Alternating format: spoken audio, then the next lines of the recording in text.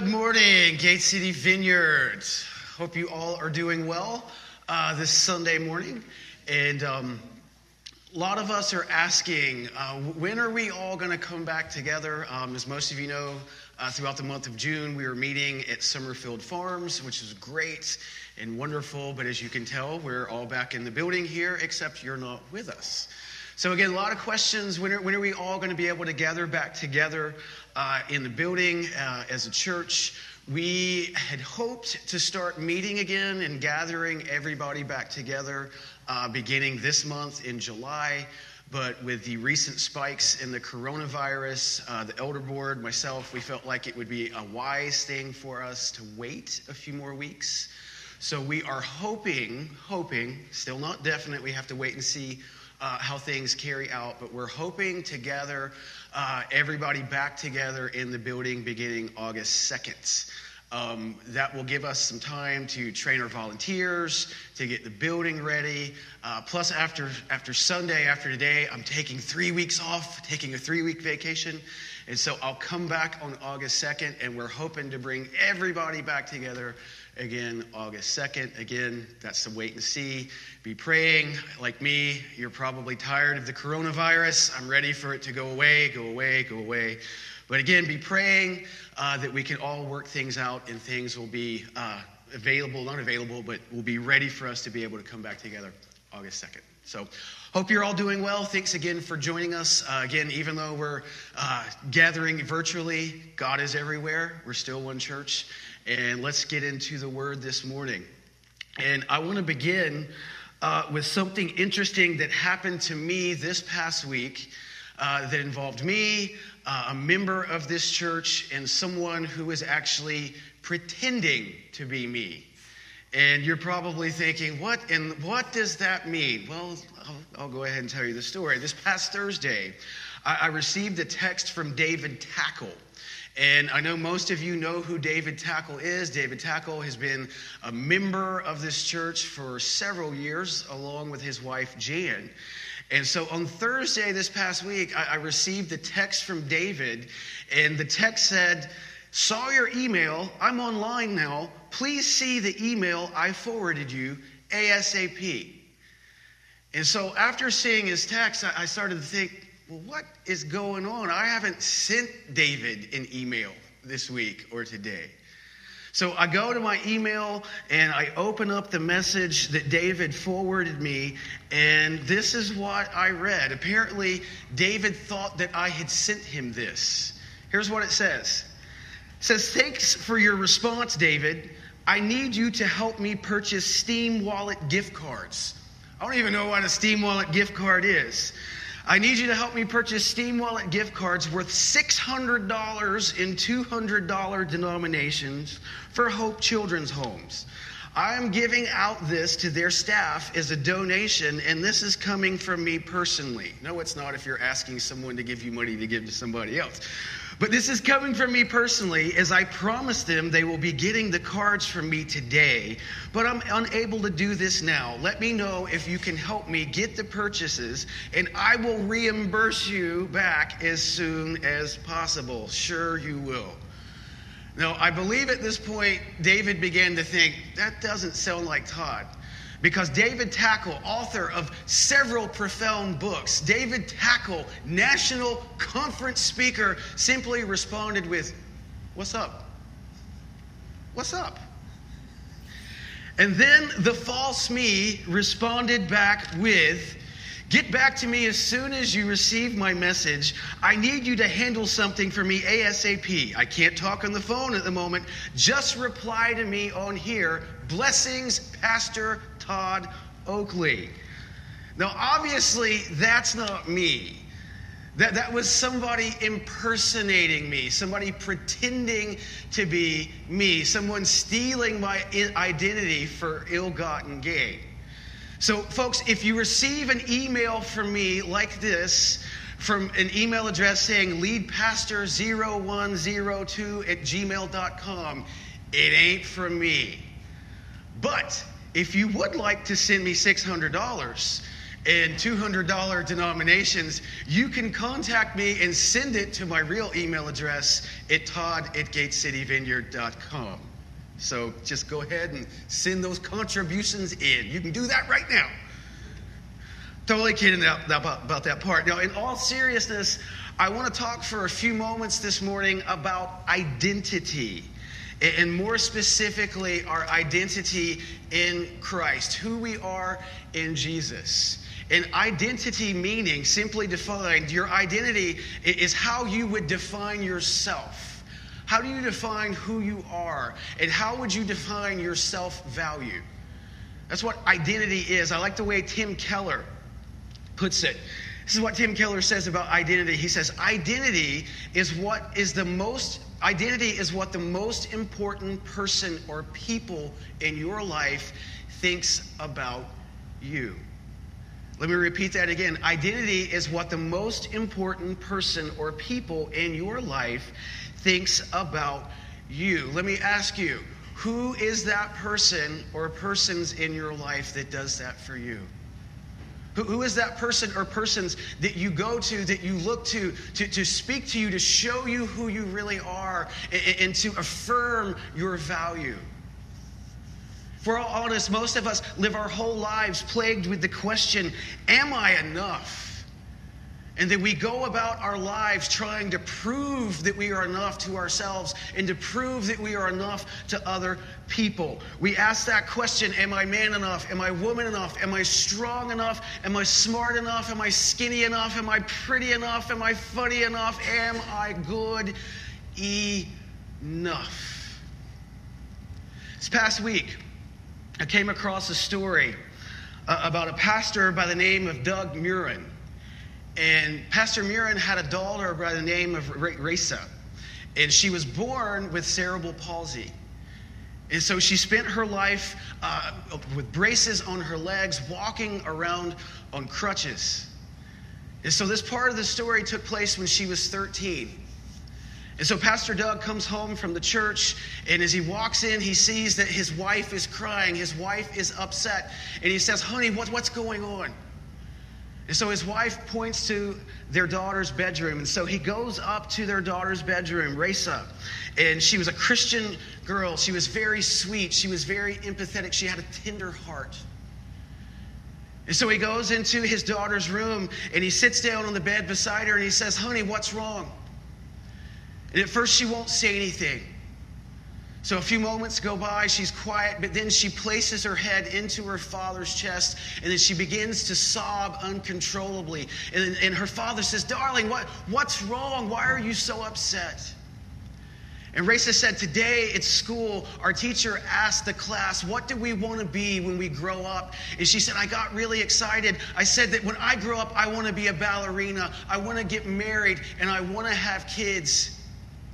But then one of the classmates, a girl by the name of Melissa, pointed at me and started laughing at me hysterically. And she said, you'll never be a ballerina. You're just a cripple. And the boy who ever marries you, well, that person is going to have to be blind. That's cruel. That's cold. Let me ask you, have you ever had someone say something to you or to someone you love that has cut you and cut them apart? I think we would all have to say, yes, I have. Many of us can remember things that were said to us as children, cruel things about our future, about our destiny. Our angry fathers and mothers may have said to us that you'll never amount to anything. You'll never go anywhere. You're just like your father. You're just like your mother. Cutting words that you heard at school from a spouse, from a boyfriend or a girlfriend. We've all had people speak things very negatively towards us. And as a result, a lot of those thoughts and those negativities, those negative words get down deep inside of us. So how do we overcome the negative messages that have been spoken to us? How do we overcome those negative messages that we often think in regards to ourselves? I will go ahead and tell you, we need a stronger voice.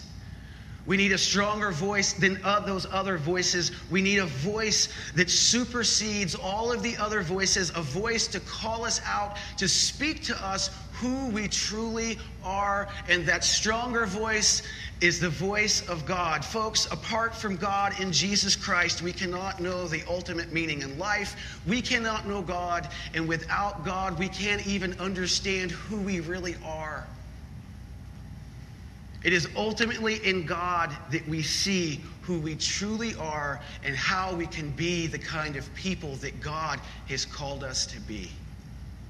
Now, in the New Testament, it lists 35 truths about who you are in Jesus Christ. And so for the next 2 hours, we're going to consider all 35 of these truths about your identity. I'm kidding.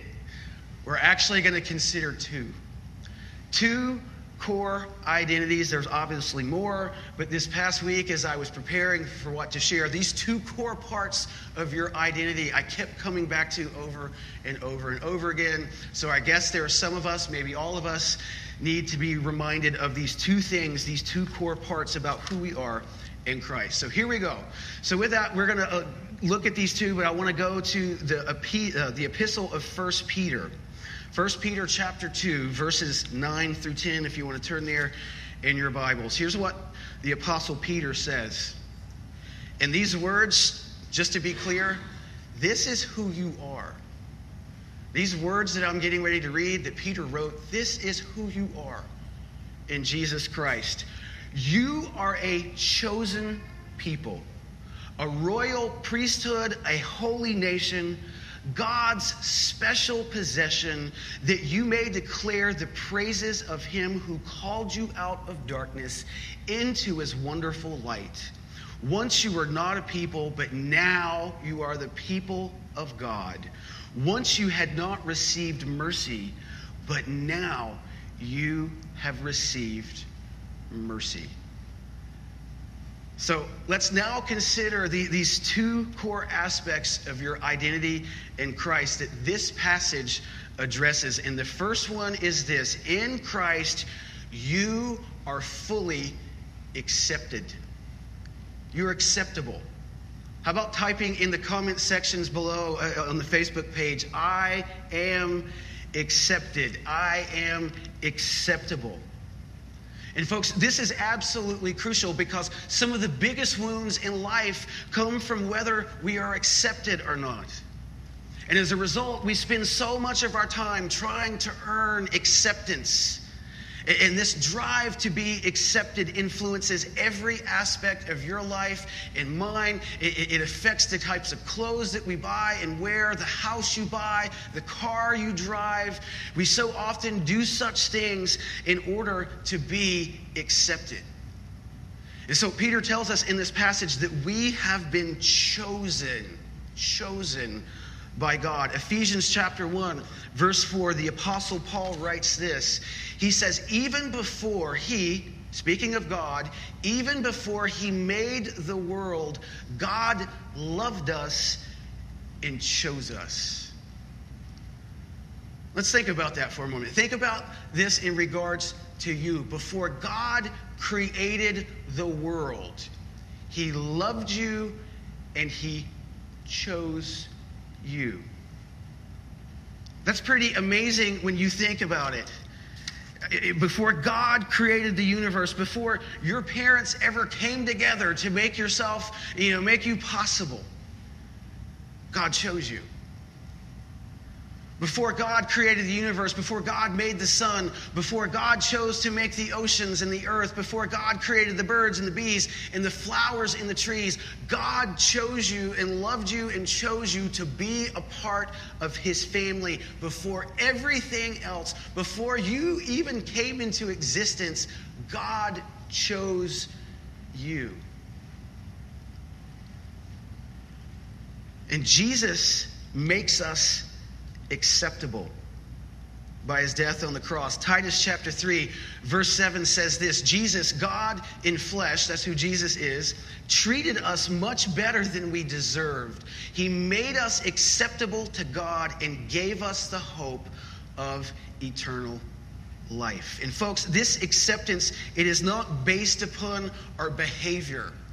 It's not based upon how good enough you are or how good enough I am. It's not based upon our goodness or your goodness, but rather it is based upon how good God is. And God says to you and God says to me, listen, I don't care how good or how bad you are. I don't care what your mom or your dad may have said about you. I don't care what anybody else thinks about you. I don't care what you've said. I don't care what you've done. I don't care where you've been.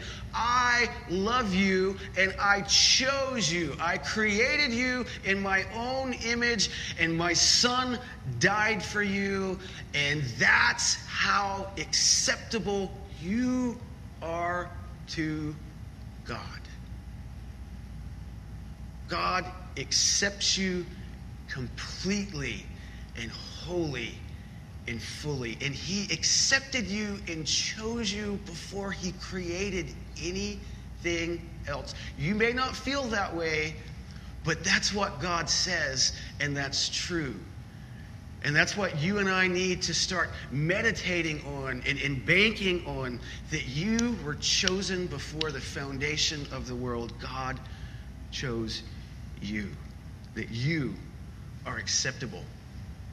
So that's the first thing. The second thing that we need to consider about ourselves and what God says about our identity is this, is that you are not only acceptable before God, but you are also extremely valuable.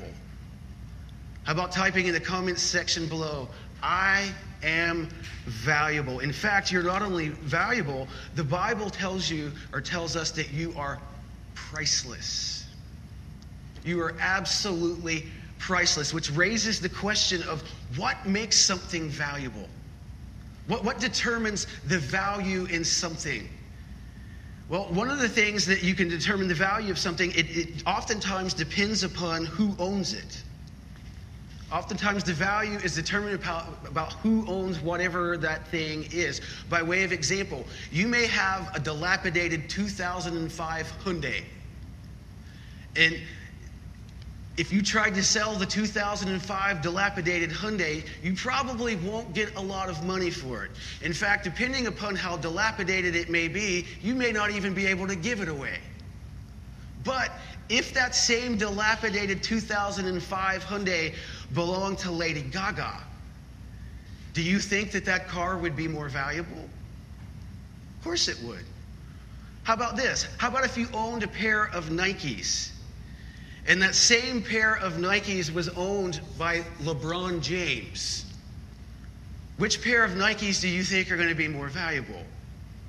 LeBron James, of course.